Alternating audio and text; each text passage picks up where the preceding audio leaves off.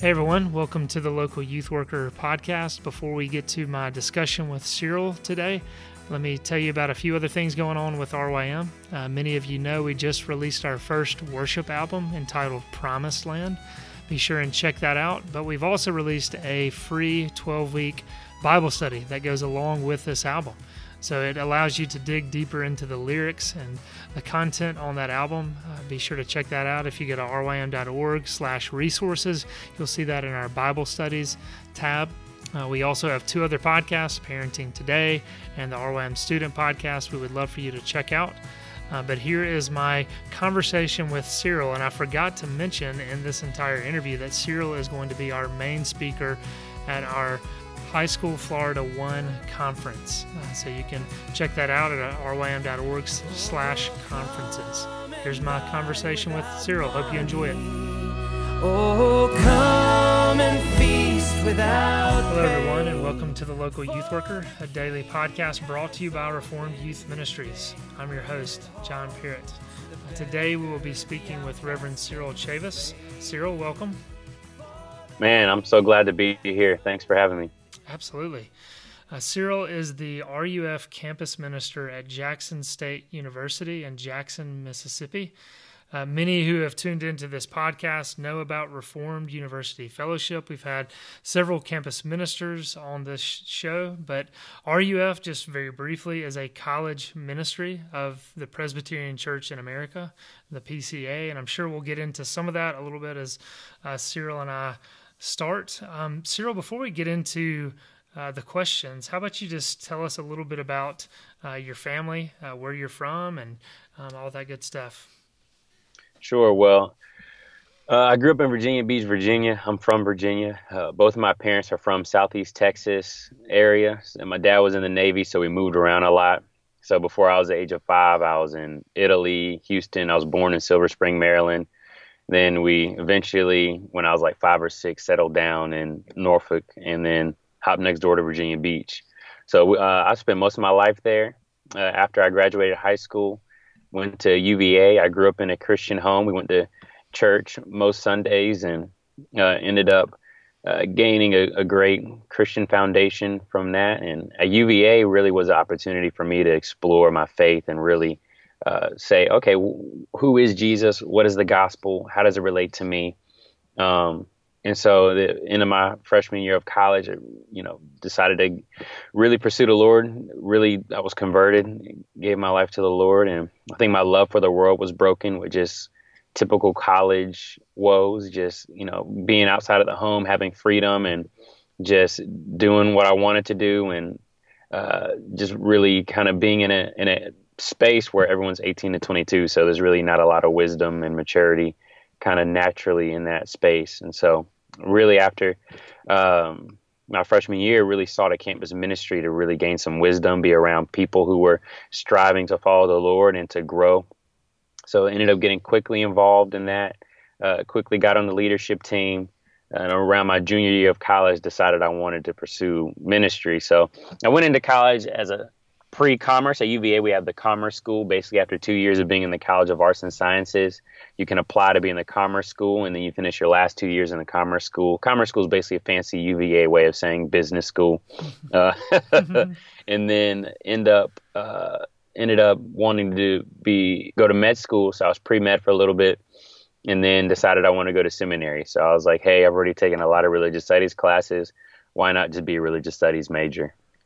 So ended up coming down to Jackson, Mississippi to go to RTS Jackson. My pastors at the time loved RTS, and they said, man, either that or Covenant are the places to go. So came down here, went to RTS. In the middle of my time here, got married. So I currently have a wife and a child and another one on the way. She's due in April. And also I've been at Jackson State for the past 5 years. So I've been there for 2 years as an intern, 2 years as kind of like an interim staff. The previous campus minister started pastoring a local church here, and I ended up kind of sticking around and preaching and doing whatever we needed to do to just basically keep that thing afloat, me being a full-time seminary student and part-time staff. And then this past year, I've been serving as the full-time campus minister. So I've been having a blast. It's definitely been a challenge. I've been learning a lot, but it's been fun, man. I love my students, man. I laugh with and at my students all the time, and they laugh mostly at me. And man, it's a great space to be. Yeah, that's great. And Cyril and I were catching up a little bit before we started recording, and we were saying the last time I saw Cyril, he was trying to, or just finishing seminary, had a baby on the way, and getting ordained, kind of all in the span of a couple of months. Isn't that right? Yeah. So it was like no December. I was finishing up seminary. At the same time, you have doing exams, and my daughter was born November 2nd, so it was just a little whirlwind there. So, man, I'm glad to just be like, when I wake up in the morning, I'm doing one thing. I'm going to Jackson State, and I'm coming home and hanging with the family. Absolutely, yeah. Remember those days of just balancing seminary and home life and the church. It's nice to be able to kind of be a little more focused. Not that a second baby on the way doesn't give you a lot of downtime, but allows you to be a little more focused for sure. So we'll see how things change when that second baby comes. I guess that's definitely going to have to retweak and like help. Absolutely, yeah. Well, look, many who listen to the show know that this third season, we are sharing people's stories. We know that story is very significant to Christians. We know that God revealed himself through story. He gave us a book to communicate his love for his children. And so really that's what we're doing on this third season of the podcast. I mean, we do have those who are experts in various fields of ministry to come and speak, but we also reach out to youth workers as well as campus ministers. I mean, RUF has been a significant ministry that impacted me personally, and we know many have been impacted by RUF. We even often have RUF campus ministers coming and speaking at our summer youth conferences. And so all that to say, we're going to get to hear from Cyril today and hear his story a little bit more. And it was interesting, just as you started out, Cyril, I'd forgotten you were from Virginia Beach, but didn't realize you've kind of traveled around the world a little bit. Yeah, it's kind of random.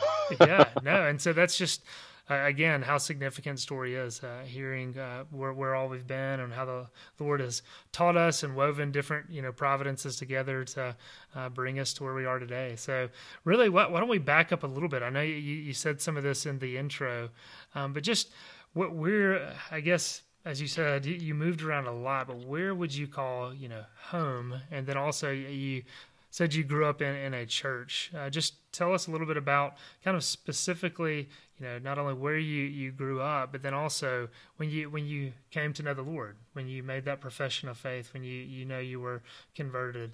And I know sometimes people don't have a specific date to nail down, but what do you think when someone asks you that? Yeah, that's good, man. And I feel like my answer to that changes depending on the phase of life I'm in, or, I feel like my answer to that question has developed over time as I look back. I guess they say hindsight is 20/20. Mm-hmm. But yeah, I mean, I grew up, so it's interesting. My dad grew up Catholic and my mom grew up missionary Baptist. So it was like kind of really polar opposites. Like, so, when I was 11, I was baptized in a Baptist church. Like my whole family joined that church. But before that, we would go back and forth between Baptist church services and Catholic mass. So, one Sunday we'd be at this big, kind of, I'm not an architectural connoisseur, but like, I'm guessing it's like Gothic, church structures, like long steeples and, I think it was called St. Mary's Cathedral, St. Mary's Basilica or something like that. And, we walked in, there's a holy water and big high ceilings and a priest and the Eucharist, and, church was like an hour long. The sermon was like 10 minutes long. So, man, as a little kid, I loved going to the Catholic mass. I was like, yes, it was like cool in there. I felt like they had the AC on. But then, on other Sundays, we go to the Baptist church, and the Baptist church was a traditional African-American Baptist church. So, it was very exuberant, very expressive. The service would be anywhere from 2 to 3 hours long. We get there at 11 and we get out at like 1:30 or 2 p.m. The sermon might be an hour long. I felt like it was hot in there because we had like all different ages, and some of the senior saints really liked the heat on. So I was just like hot and sitting there for a long time as a little kid. So it was just funny, like growing up having those two kind of polar opposites. And eventually, I'm guessing, I guess it's funny trying to guess what goes on within your parents' marriage as you look back on it. But I'm guessing my parents had, conversations and wrestled through a lot of the convictions and things like that between the Catholic Church and, a Baptist church. And we eventually joined the Baptist church. My dad became Baptist. My mom has always been like real traditional Baptist growing up. And so we joined that church, went to church every Sunday. And I was, I did a little bit in the choir, served in the usher ministry a little bit, but pretty much, I served in I went to church on Sundays. My parents bought me my first Bible, taught me how to pray, taught me how to do the right thing. And so that was like a great foundation, but I guess I never really, I always saw myself as a Christian, but I think, and I always saw like going to church as important and God as important. But, my freshman year of college, I ended up going to University of Virginia. And so I think just having that freedom, I went there with my mindset was like, man, I'm going here to get a degree. I'm going to make A's, graduate, make money. That's the plan. And I remember my dad even said that, he was like, man, I'm not sending you to UVA to find a wife.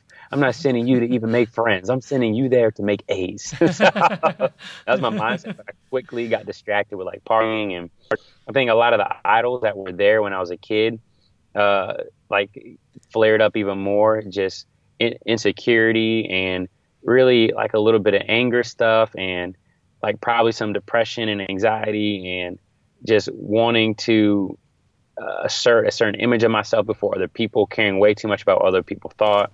Like I said, partying. And I think towards the end of my freshman year, I started, but all this time, I would still go to church and I went to a Bible study in the middle of the week just because I knew that's what I should be doing.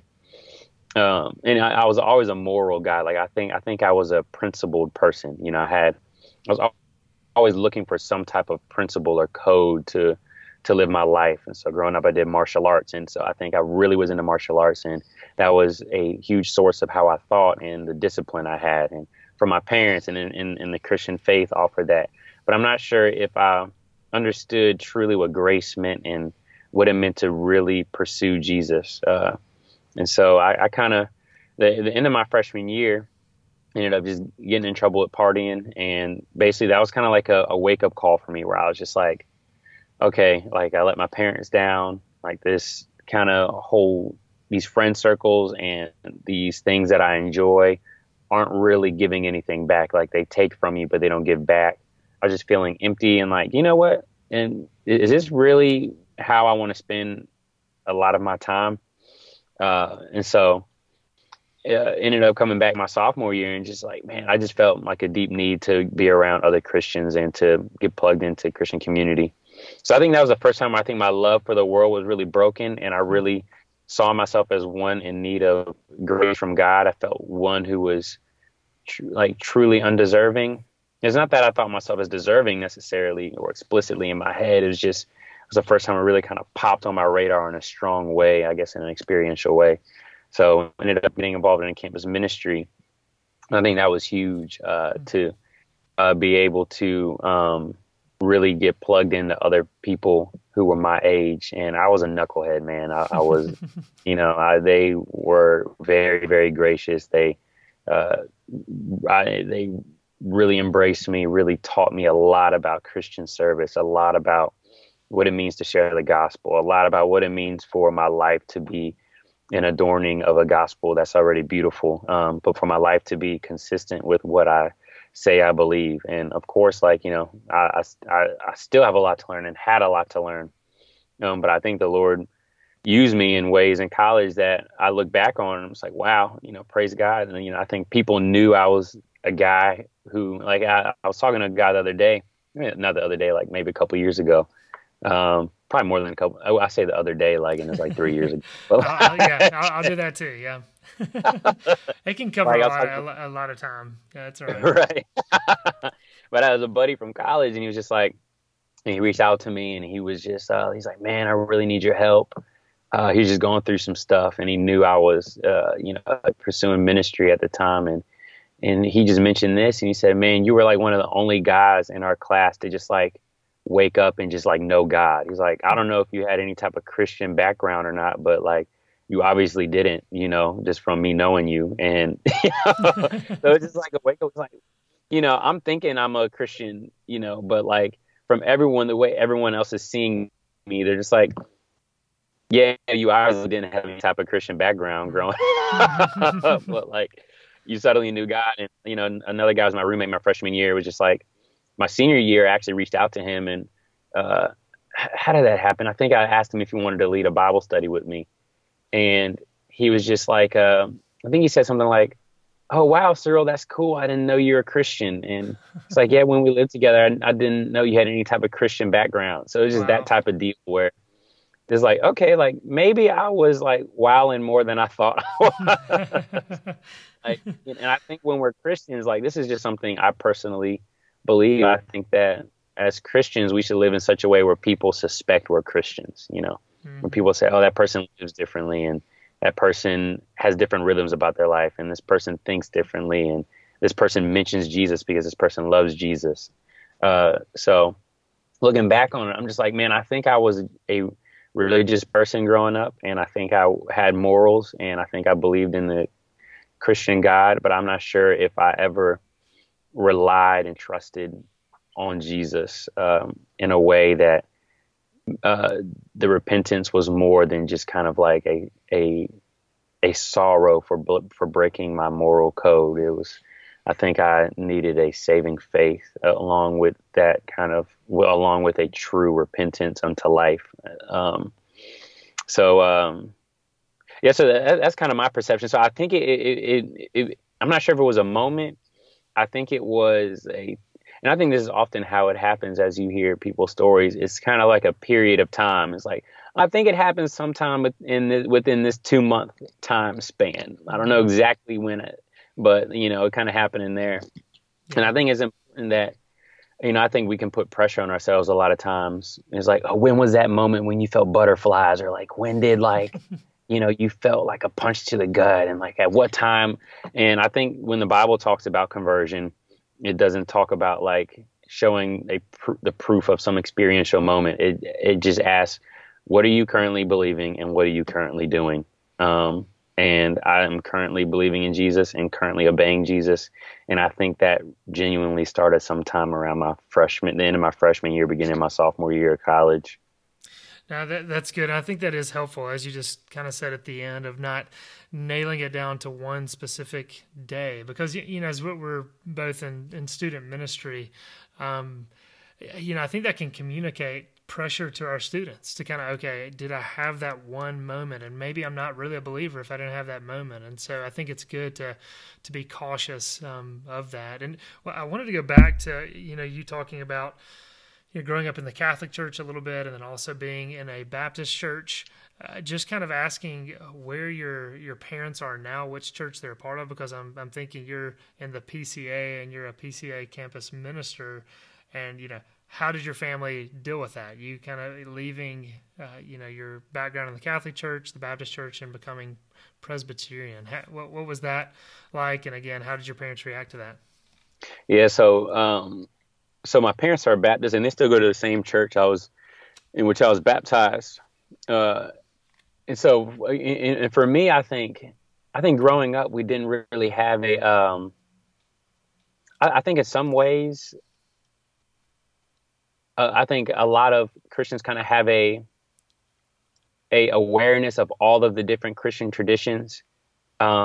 So like, Anglican, Catholic, Presbyterian, Methodist, and all these different kind of denominations. But I think like really, especially in the Black community, like there's kind of 7 historic Black denominations that are largely black, and I've started out as black. Of course, there's black people within predominantly white denominations, but kind of out of the seven, one is Pentecostal.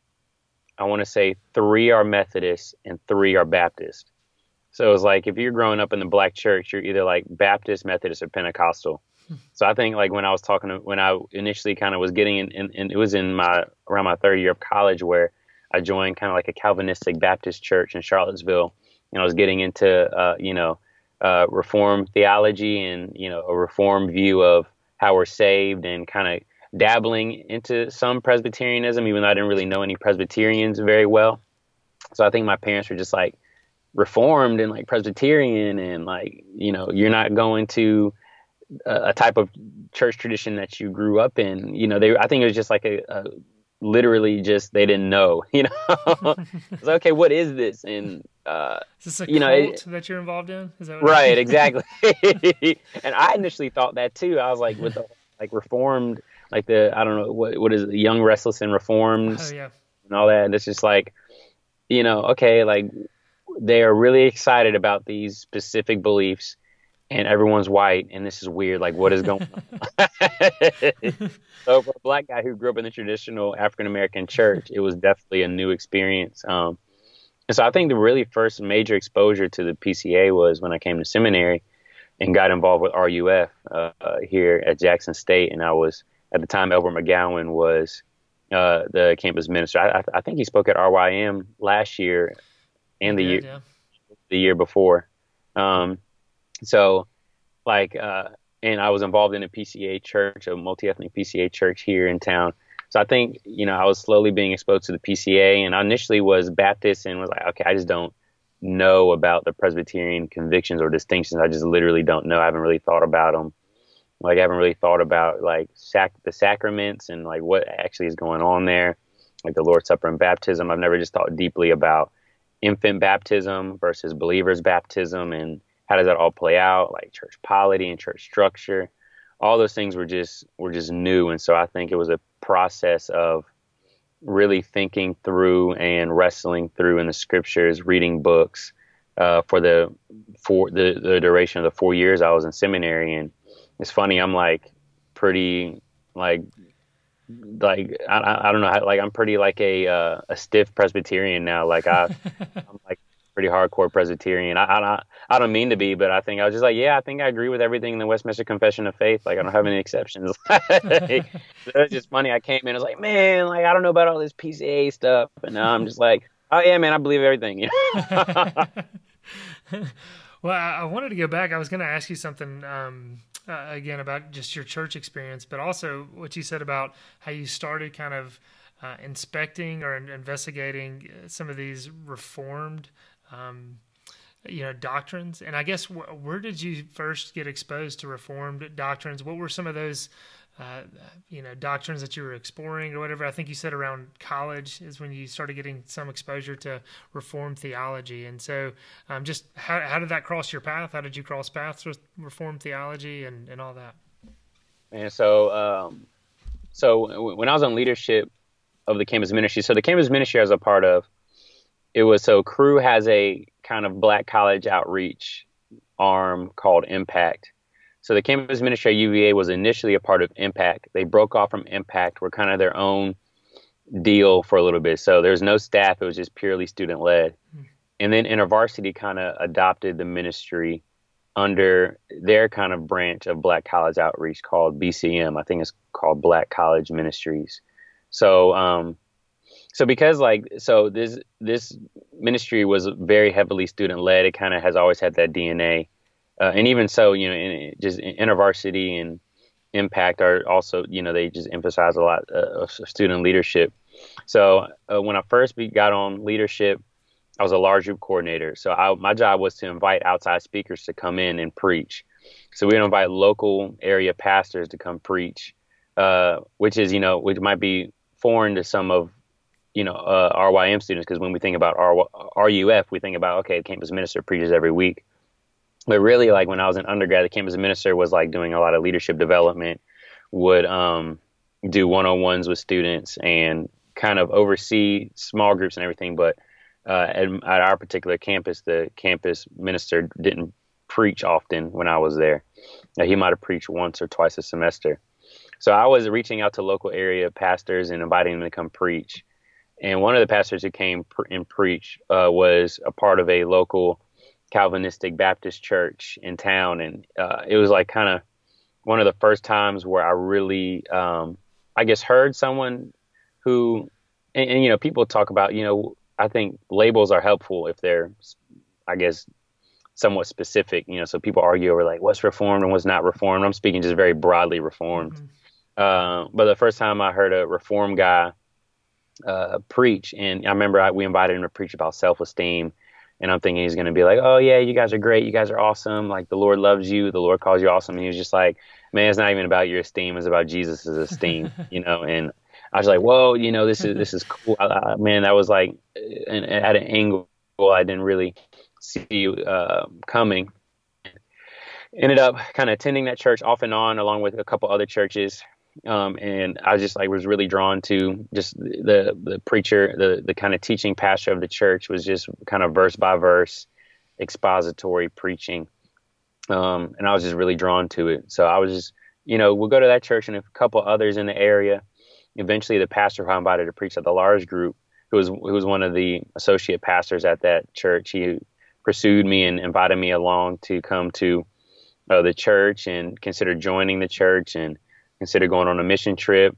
And I was like, I just done like a brief Wikipedia search on Reformed theology, and I just concluded that I was Arminian. So, and I grew up in a church where we had women who preached, and women were very much involved in the leadership of the church. And so I just kind of told him, man, you guys don't ordain women. That's weird. And like this reform stuff that's weird too. I'm Arminian. He was like, okay, man, just like come with us on the missions trip and, consider coming to some of our events. And I was like, okay. So long story short, I went on the mission trip. We went up to Camden, New Jersey. And we ended up going up there, and basically the guy called up to the church and was like, hey man, I got a guy that I want y'all to talk to. And they were just like, okay, what do you mean talk to? And he's like, yeah, I need you to talk to him. So basically, I found myself that night, first night in the city. I was in one of the assistant pastors of the church up there. The church was Epiphany Camden. He just grilled me. He's basically like, man, you need to learn the scriptures. You need to get submitted to a local church. You need to join a church. You need to do what you need to do to train yourself and grow. And so, man, he just kind of just really challenged me. So I ended up telling the guy from, and the church in Charlottesville was called Portico Church. And I ended up telling the pastor from Portico Church, I was like, man, I really want to join and really want to be a part of the mix of your church. And so I was ended up doing a kind of church planting residency at Portico, but also at the same time being a minister in training at my church back home. So I would write sermons and submit them to my pastor back home. So I was working to get licensed to be preached within the National Baptist Convention, while at the same time hanging out and kind of absorbing a lot of kind of the Reformed evangelical DNA. So I don't know, I guess my journey, I'm really kind of like a denominational mutt. I just have an influence from a little bit of everything on me. You name it, and you've been a part of it, right?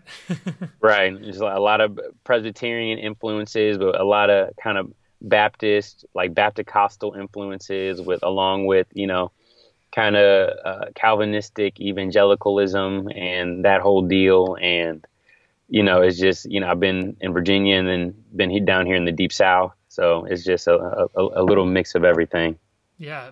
But I guess that's kind of a long story of how I got involved with Reformed theology. Mm-hmm. No, that's good. I mean, it's good to hear, again, your story and to hear all that background. And, going back again to a few things that you said, as you began to explore Reformed theology a little bit more, and you saw some of those things that turned you off a little bit. And as you said, hey, there's just a bunch of white people around, and then and some of those issues, and then also saying how you've just kind of become, I think a stuffy Presbyterian is what you said. Yeah, talk just a little bit about that, if you don't mind, of just kind of first getting exposed to this world of Presbyterianism and some of the reluctance there. What were some of the ways in which you were reluctant to be more into the PCA, but then how you've come to really buy into, accept, and appreciate a lot about Presbyterianism. Yeah, that's good. I think one of the huge things. I just grew up in a traditional African American church, and I had no well, it was like a great experience. I think a lot of people grow up in the African American church and they have a negative experience, and so I think they go to other church traditions kind of in a reaction against the African American church. But I didn't have any church hurt. I think there was a period of time where I was kind of like. I think my experience was with the African American church. They shaped me in unique ways. I think much of what I know about just devotion to the Lord, like personal piety, exuberance, and praise and worship. Much of what I appreciate and want to be as a preacher, like a lot of pastoral care, I've learned from that church, and a lot of just ways of viewing the scriptures and loving and appreciating the scriptures I learned from that church. But also I'm looking at, like, on the other hand, I'm like learning about kind of like Calvinism and Reformed theology, and kind of in this tradition that is in some ways more cerebral. And I think I was also in the African American church in many ways is more intuitive. And so I think like having those different kind of dynamics going on, and then but at the same time, Presbyterianism in my head was kind of like, I guess for the lack of a better term, like very, very white. It was just like, I think Baptists are like Black Baptists, and then kind of like being a predominantly white church that was Baptist, but it wasn't like, like Deep South kind of sort of high church. It was like contemporary worship, people dressed down. It was in Charlottesville, so that whole vibe kind of made it, I guess, you could say a good entrance way into kind of like having a predominantly white experience as far as religion. Because I think I knew that white people went to church, but I never really realized it until I went to college, because I never worshiped with white people. So I remember a Bible study I was a part of at campus, one of the guys invited me to his church, and I went there, and it was a mostly white church. And I was just like, whoa, like, white people go to church. Like, it wasn't that I disbelieved it and I seen white people on TV going to church, but it just clicked, like, yes, white people do the same, have all the same things that Black people do, and they are religious too, and they have their own church traditions. And so I think the PCA in my head was just very much, I guess for lack of a better way to describe it, like very white, and so I think kind of in my head, transitioning into the PCA was, I was a little hesitant, just because it was foreign, and there's just horror stories of, we just have an ugly history in America, and particularly in the Deep South, with just white and Black church relations, and just, a lot of the reason why the Black church exists is because of or at least formally exists, like there's historically Black denominations, is because of the racism that Black people experienced in these predominantly white denominations. And so kind of like thinking about going back into that, it was just like, okay, and hearing horror stories of like, these people in these denominations, like who have like I could just probably just think of a ton of stories. I don't think I need to like tell them here, just because it's kind of sad. I don't want to just make the podcast really sad, but but just where Black people have just been kind of disrespected or not seen as equal, or they thought that, a Black pastor might have been like, the servant at denominational meetings or whatever it might be, So it's just kind of like coming into it. I think being at a multi-ethnic Presbyterian church and being at an RUF at an HBCU were great kind of you could say like a runway into the PCA.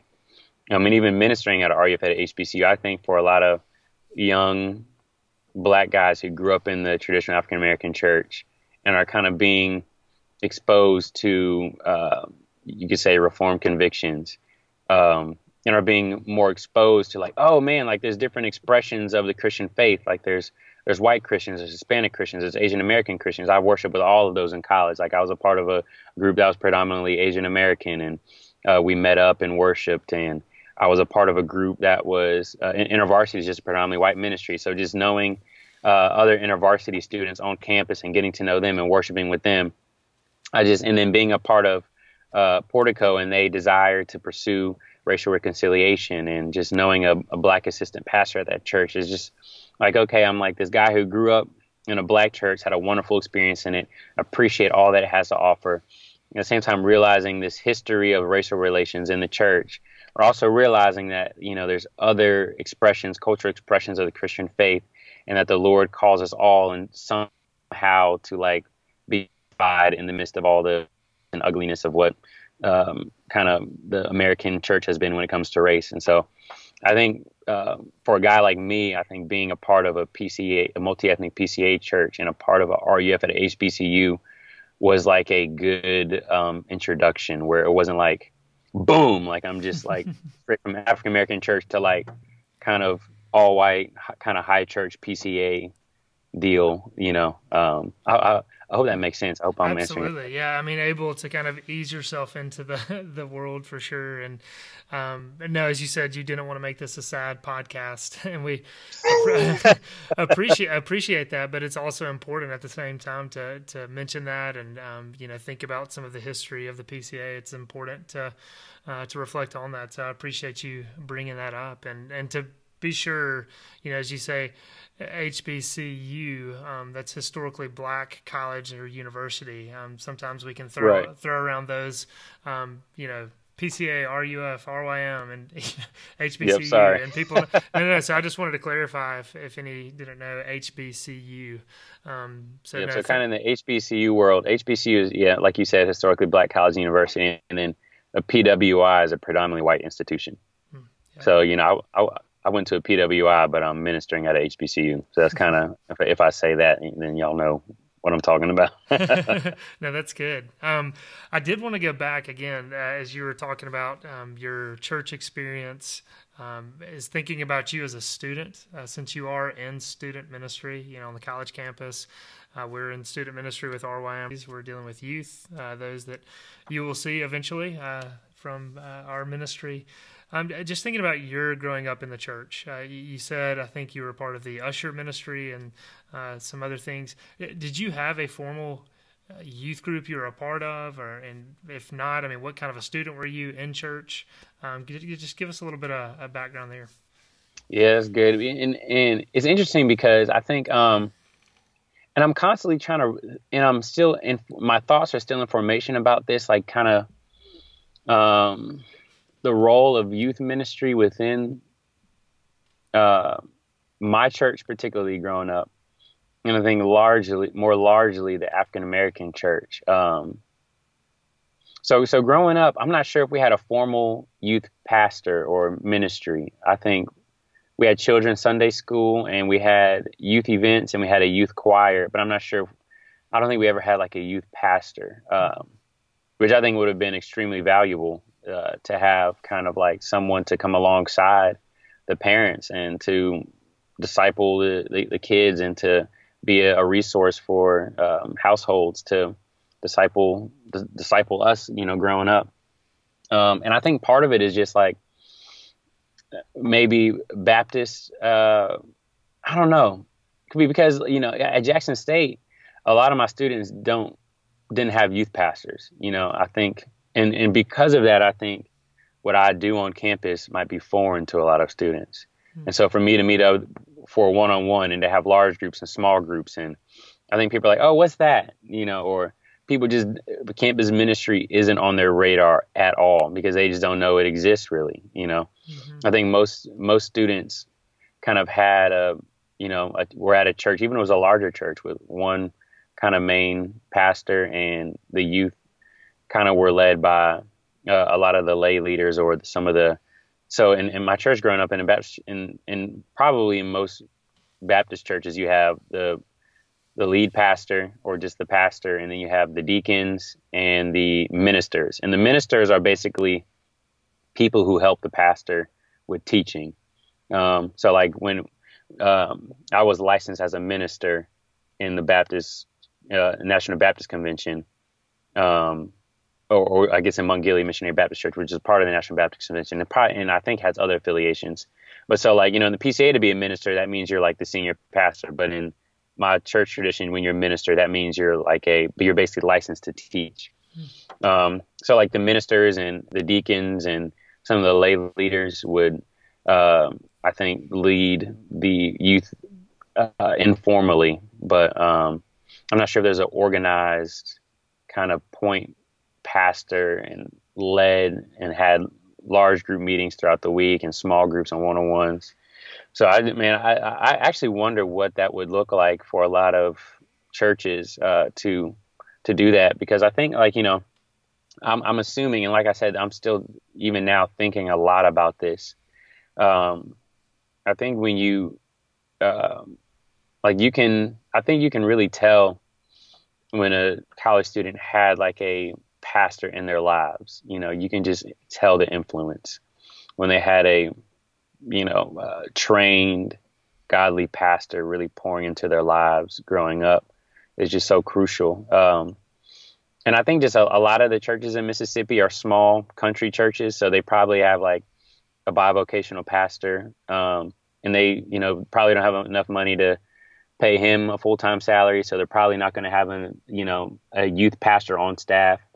You might have a lot of these guys who are bivocational and like pastoring 2 or 3 smaller churches in the country, so they're like maybe working in the city, and then they drive an hour and a half out to one church to preach, and then another church to preach, and then every other Sunday they're doing the same thing for another church. So I think preaching was just is and has been and probably will always be very central to the African American church, to the point where like many of the youth church experience is the totality of it is Sunday morning preaching and Wednesday night preaching, and then the music. So those are kind of my thoughts about just like me growing up at a part of that church. And so and I think there's like the ushers ministry and the choir. You had the leaders of those ministries were kind of unofficially kind of like the youth staff. They kept up with the youth and made sure we're acting right, and told us about the Lord. And yeah, man, I don't know. I'm still developing my thoughts on that. I think as I've been doing campus ministry, I've been thinking about how the church is and has been shaping the students who I'm ministering to. Because when they come to college, they're 18. They've had 18 years of either good or bad discipleship, and so I have them for, on average, probably 2.5 years. So part of my job is figuring out how and where I'm jumping into their Christian journey. And so I think part of my job for some students is to introduce them to what it means to have a full-time pastor who is only just doing a specific demographic kind of centered ministry. I think a lot of guys, a lot of clergy who I meet who are professors or who work at Jackson State, they ask me, so, oh man, so okay, you do campus ministry, that's awesome. What church do you pastor? Or they ask, oh man, like you do that full time? Because it's just like, I think in the back of their heads, it's just like, well, how do you get paid full time to do this ministry that's very narrow and specific? Like usually if someone had time to do that, they're bivocational and they're also the lead pastor of another church. And that church probably pays them enough to be able to go to campus and actually have a significant ministry on campus. So I think it's a blessing when churches can have a full-time youth guy just to pour into the youth. For sure. And like you said, that's just got to be challenging, as you said, of just as you're communicating what you're doing on the college campus, I know that's so foreign to so many, just depending on, their church background, but had never really thought about it from that perspective. That's interesting to hear for sure. And I did want to go back to, as you talked about just a lot of growth that occurred, when you were in college. When did you first start sensing that you wanted to get into full-time ministry? I mean, again, if I heard you correctly, you moved from Charlottesville, Virginia down to Jackson to Right. go to RTS. And so just that's obviously a big move. And so when did you start realizing, no, I want to do ministry full-time? So it was really, I remember I was at an InterVarsity regional retreat, and I remember the area director approached me. He was like, "Hey, Cyril, really want to invite you to come to interest meeting for InterVarsity staff. Really see the hand of God at work in your life. Want you to consider it." And at that point, I was like, Psh, whatever. I was like, I'm going to go because, I was honored that I would be invited. But I was like, man, my plan is to be a doctor. And then, later on that same retreat, somebody asked me like, "Oh man, did you go to the meeting?" I was like, I actually can't even remember if I went. I think I went. I'm pretty sure I went.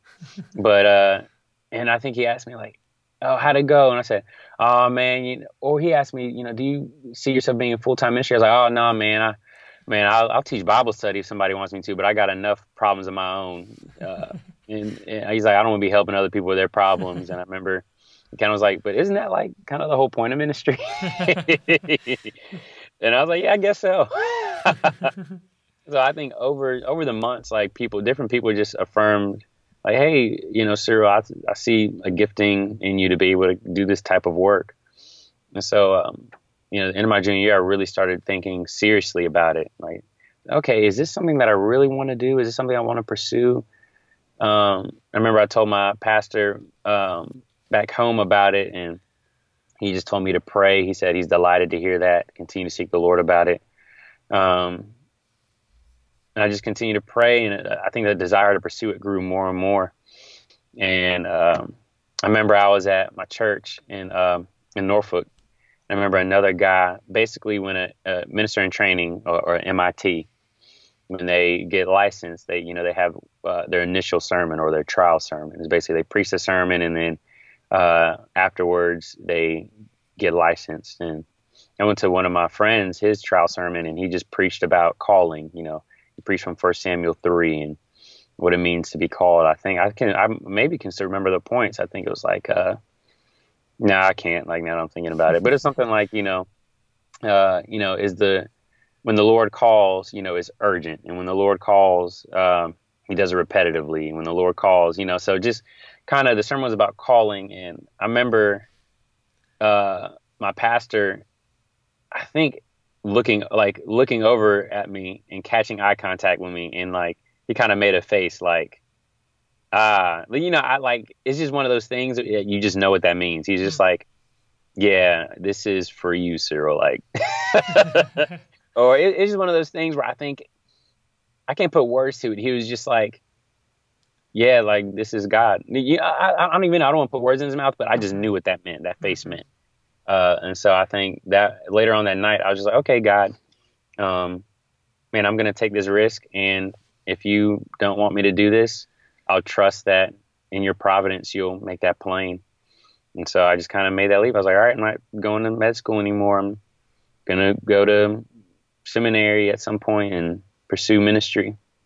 So I told my parents, and they're like, "All right, you sure?" And I was like, "Yep." And they're like, "Okay." Well, when did you know that you wanted to be in campus ministry? I know you talked a little bit about Elbert, who was the RUF campus minister at Jackson State, and now the senior pastor at Redeemer Church in Jackson. And you filled in a little bit as he took that call to Redeemer Church. You were, didn't you say part-time student, part-time kind of RUF? Were you an RUF intern there? But how is that what led you into campus ministry? Did you know prior to that, or just walk us through that a little bit? Yeah, so I think so. During my last year in college, the campus minister who was there, a part of the InterVarsity group, he left, and then another campus minister came, and she was just encouraging me like, "Hey, I think you should consider campus ministry."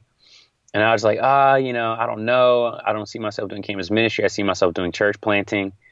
But she was just like, okay, and she had the same story. She was like, yeah, people told me I was going to do campus ministry, and I told them why I shouldn't. And look at me here now, I'm doing campus ministry.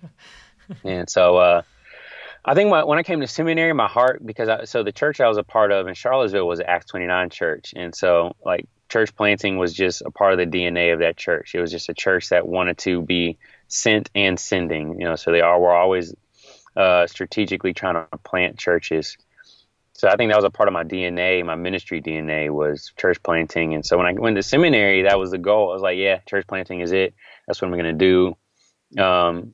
Either going to do it with someone as like to assist them, and then at some point maybe be, the or one of the lead guys of a church plant. And I just got in RUF just because it was just a good place to land. Kind of, it had flexible hours. It paid well as an internship. We had to fundraise, but it still paid well as an internship. And I got a chance to work with Albert, who was just, either him or Mike Campbell were just being good fits to just learn from, just because they were doing ministry in kind of like you could say their jobs were multi-ethnic. Mike Campbell's senior pastor of multi-ethnic church, and Albert was a pastor of a HBCU RUF in a predominantly white denomination, and many of our supporters were predominantly white. So it was just great guys to learn from with navigating those issues within the church. They're just godly, gifted guys, preachers. Just Albert had, he grew up in Jackson, went to a HBCU, pastoring there, and had a very significant ministry, very gifted, godly guy who loves to serve. So I was like, yeah, man, I would love to learn from him and love to minister to college students. And man, I'm a pretty easygoing person. I think with most things, if I could tell people about Jesus and lead people, I'll probably be okay. I'll probably be happy. And so I think during my time there, I started to develop a love for campus ministry. I remember the area coordinator at the time, Les Newsom, when he interviewed me to be an intern, he's like, Cyril, I know you're going to church plant, but my job is to convince you that you're going to be an RUF campus minister. So, man, I guess he succeeded. So I ended up becoming an RUF campus minister, and partly just because I love the unique stage of college. It's just and really the uniqueness of campus ministry is just a ministry where it's very parish minded. Like the people who I minister to all live within like a couple square miles of each other. They're all the same they're all deeply connected. They all know each other. They're all in the same place. So I'm there, I'm with them, I'm present. And it's just a lot of gospel conversations, a lot of people being converted, a lot of people just like, oh yeah, I grew up as a Christian, but my parents walked away from the church, or I walked away from the church and now I'm kind of reinvestigating. Or just people who didn't grow up in the church are just like, hey, this thing seems kind of cool. Like we eat chicken wings and, have punch, and then we have an hour-long kind of informal kind of worship gathering, and just, man, having conversations constantly with college students. It's just normal. Like, oh, you never heard the gospel before. Let me share it with you. Oh, like you're considering becoming a Christian. Cool. I want to convince you to do that. And then just being able to honestly kind of just, we have oversight and we're ordained ministers, but there's a lot of freedom to kind of just try out ministry and figure out what events work and what doesn't, and kind of figure out, okay, like let's think through this dynamic. And there's a lot of freedom to kind of fail, just because college students are just very forgiving and they're just really cool, and they're like, oh, okay, cool, like, yeah, that event didn't work, whatever, like let's do something else. Where I think in the local church, the stakes are just a little higher with that kind of stuff, and people are grown, so you just got to let them know in advance. Like I can send out a text right now about an event that I just thought about right now that's going to be hosted tomorrow, and people will probably come, Yeah, you don't have to run it through about 5 committees before you make a decision to do something like that. Right. So I think, man, RUF is just a great ministry. I think the trainings and the ways they care for their ministers is amazing. I think the way that they train us in philosophy of ministry is great. and just in many of the same ways that RYM does ministry, man, I really do believe that RUF and RYM have a lot of the same DNA and a lot of the same instincts and desires and goals. And so, man, and just wanted to be in that unique stage of a lot of students' lives where they're, it's just, I feel like all the time I'm hearing my story and a lot of people's stories are like, oh yeah, man, like I really felt like that first time when I left my parents' house and was on my own. It was just campus ministry was instrumental in me kind of really trusting and leaning on what my parents or my youth pastor or whoever taught me growing up. Man, so it's just fun to really kind of be partners with guys like you who are ministering to youth and loving them and coming alongside of them, and man, to be able to have the honor of kind of being entrusted with these kids who are now young adults is a neat ministry. So, but at the same time, I do miss, like, I love the sacraments. Like, I love baptism and the Lord's Supper. So I think I missed that. I did the Lord's Supper the other day, and I was like, oh, how cool would it be to do this regularly?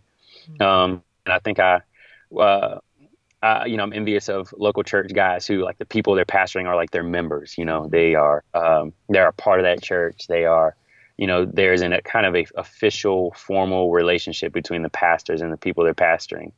Me and my students, we're kind of, there's no formal kind of pastoral relationship in the sense that they are members of my church. I'm like, really, RU is kind of like really an evangelistic outpost, and we want to kind of be a kind of midweek kind of kingdom outpost for students who are members and involved with a local church, and hopefully we can convince students to get involved with a local church.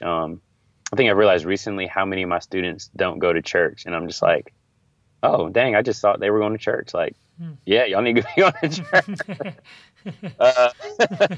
So, and it's fun to be that voice in their lives. Like, yeah, hey, y'all, like, this is what the church is, and this is what Jesus says about the church. And like, we talk a lot about religion versus relationship, and I think it's cool for me to be able to tell students, like, yeah, Christianity is a religion, and as good as a religion. Like, there are set practices that you need to be doing regularly. There's rites and there's rituals that you need to be going through. Like, you need to be taking the Lord's Supper, even though it's ritualistic. You need to be taking baptism, even though it's ritualistic, because ritualistic doesn't mean that it's now meaningless or empty. Like, Jesus has appointed these things. Like the whole deal of being a member of a church, we could see church membership as like going against having a genuine relationship with Jesus. Like, no, Jesus has appointed officers in the church to look after your souls, and not even your souls, your bodies. The gospel has implications for the whole person. So, like, to be in covenant with the local church is just a privilege. Is just a beautiful thing for me to be a part of a church and say, like, hey, you're obligated to be my pastor, like, care for me, And the pastor is going to be like, hey, you're obligated to let me care for you. Let me care for you, So I think I miss that, being a part of RUF, like that kind of local church membership dynamic. Yeah. Well, Cyril, it's great to hear your passion for campus ministry and just your love for RUF. I know with RUF campus ministers as well as youth workers, there does seem to be a shelf life to this ministry, a shorter shelf life maybe. So have you given thought to how long you plan to be in campus ministry? I know we don't know the future. I mean, it could be 5 years, it could be 10 years. I know you ultimately don't know, but even hearing you say, oh man, to be able to have actual members of a congregation and to administer the sacrament. So what are your thoughts there of just, how much longer you think you'll be doing campus ministry, and what you might do beyond that? Yeah, and I think about it just because I feel like, and sometimes it's unhelpful for me just because I feel like I'm a vision guy and I'm a dreamer. So I'm like, always have some type of like scheme or plan or some type of thing. And I'm like, oh man, that'd be so cool. Or, oh man, that'd be so great. So I have my life planned out like 30 years in advance. But But yeah, man, I really don't know. Like, I'd love to continue to do RUF as long as I can. I think it's interesting, and I think about often, what does it mean? Like, I guess, what kind of indicators would I feel to let me know that it's time to kind of move on from campus ministry? I don't know if I know those indicators, but I know guys, when they feel them, they know it. They just like, yeah, I just kind of sense that, like, the rhythms and, unique dynamics of campus ministry. I think the Lord is calling me to something different.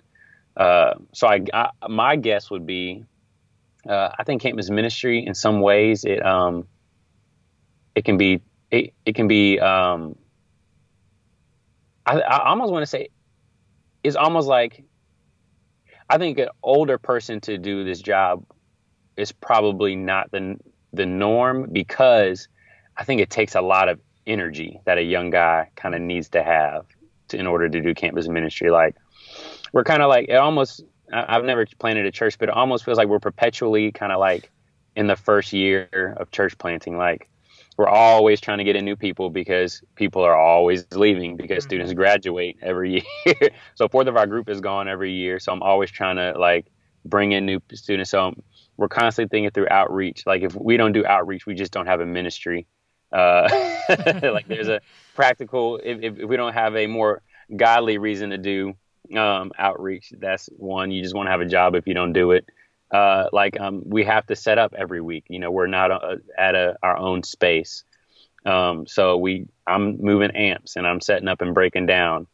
I'm going to volleyball events, and I'm, hosting basketball tournaments, and I'm kind of, so I think there's a heavy kind of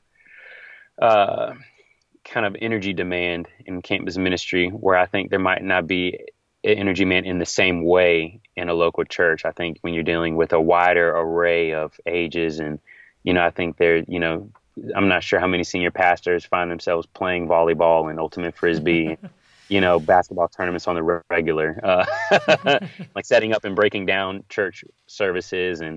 But I think, my guess is, I really don't know, but my guess is, when guys kind of feel like, hey, I feel like I'm getting older, my kids are getting older, I feel like my energy level to kind of keep up with the campus kind of pace is kind of waning. I just need something that kind of fits more with where I'm at as a minister. And I also think, like, there's I think a higher level of experience that I think local church ministry requires. I kind of sense that in the words of one of my buddies, like, in some ways the stakes are higher. I think there's more at play and at work. There's kind of more moving pieces that just kind of require somebody to just be a little older and more experienced, to kind of have more birthday, so to speak. So I think when people think about a local church pastor, I think, they think about someone who has, a few gray hairs. So I think right now campus ministry is kind of like a perfect kind of fit for where I'm at in my life. I'm old enough to where I can tell them something and they can kind of believe it, but I'm young enough to where I still know what it's like to be a college student, and I can run around on campus and I can hang out with them, and they won't think I'm the weird old guy hanging out with them, But I bet, man, I just know a lot of guys who've been doing RUF for 20, 30 years, and they're still going strong, and they don't want to do anything else. And, I think there's a blessing and a benefit to having that experience on the college campus. I think there's a blessing to have guys who, oh man, I just forgot what I was about to say. The experience. And guys who kind of have like that fatherly vibe, Like, I think in some ways that's what Elbert had on campus. Like, people saw him as a dad, or like a uncle, older type of figure. People see me as like, okay, is he a college student, or like, what is he? Like, people ask me what year I'm in, like, what's my classification, what's my major, So, I mean, I think if I never feel those, probably what I think are likely indicators of guys who move on from RUF, and I'm like, my 30s and 40s, late 30s and 40s doing RUF, 50s or 60s, like, I think there's still a very important space for that, just because of all the things I mentioned. For sure. And I mean, that's where you get the interns under you so they can lift up, the amps and move the speakers and do all that stuff. So Right. you don't have to when you're the dad, huh? Right. Look, I know we're closing this down, but we always like to give out some kind of resource recommendation. So do you have a book, or it could be a podcast or a blog post, something that you've come across that you think would be helpful? It doesn't have to be campus ministry. It could be anything, but just a recommendation for us. Man, so I think any resources, blogs, or I really don't listen to blogs, and I don't listen to podcasts or a lot of pastors on podcasts. I kind of dabble in it every once in a while, and I'm horrible at reproducing book names and titles. I mean, I think really what I would encourage people is to really take seriously their own kind of local influences and their own local resources and their own local people doing ministry in their own town. I think that books and different blogs have been heavily instrumental in my life. I think early on I listened to a lot of John Piper, and I've read a lot of Tim Keller books. He shaped a lot of the ways I think. There's plenty of guys and authors and ladies in African American tradition in my local church, and books and blogs that have influenced the way I think a lot. But I think throughout my life, I've just seen that the people who have most heavily influenced me are my pastors. My favorite preacher is probably my pastor, just because that's the only preacher I listen to. And as far as blogs, I think just things that I think in my head, blogs are kind of like jump starts. If I really just feel like I need to know something quickly, I'm gonna Google a blog real quick.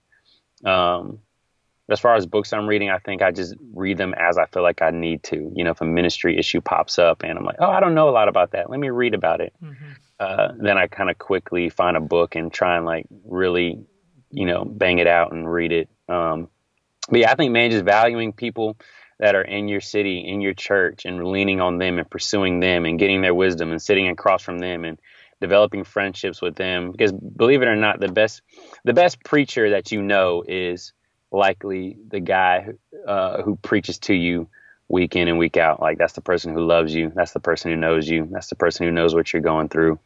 And even if they're not as good as Matt Chandler or, whoever else, they're preaching the word and they are in the text and they're giving it to you week in and week out. And you should let them shape you and realize how they have shaped you and, appreciate that. So I guess that's my kind of unorthodox encouragement. No, I think that's a good word for sure. And Cyril, look, just thank you so much for taking out this time and sharing your story with us. I know that many are going to be blessed by it and we'll learn from it. So thank you. Oh, man, thank you. It was great to be here. Thanks for having me. Absolutely.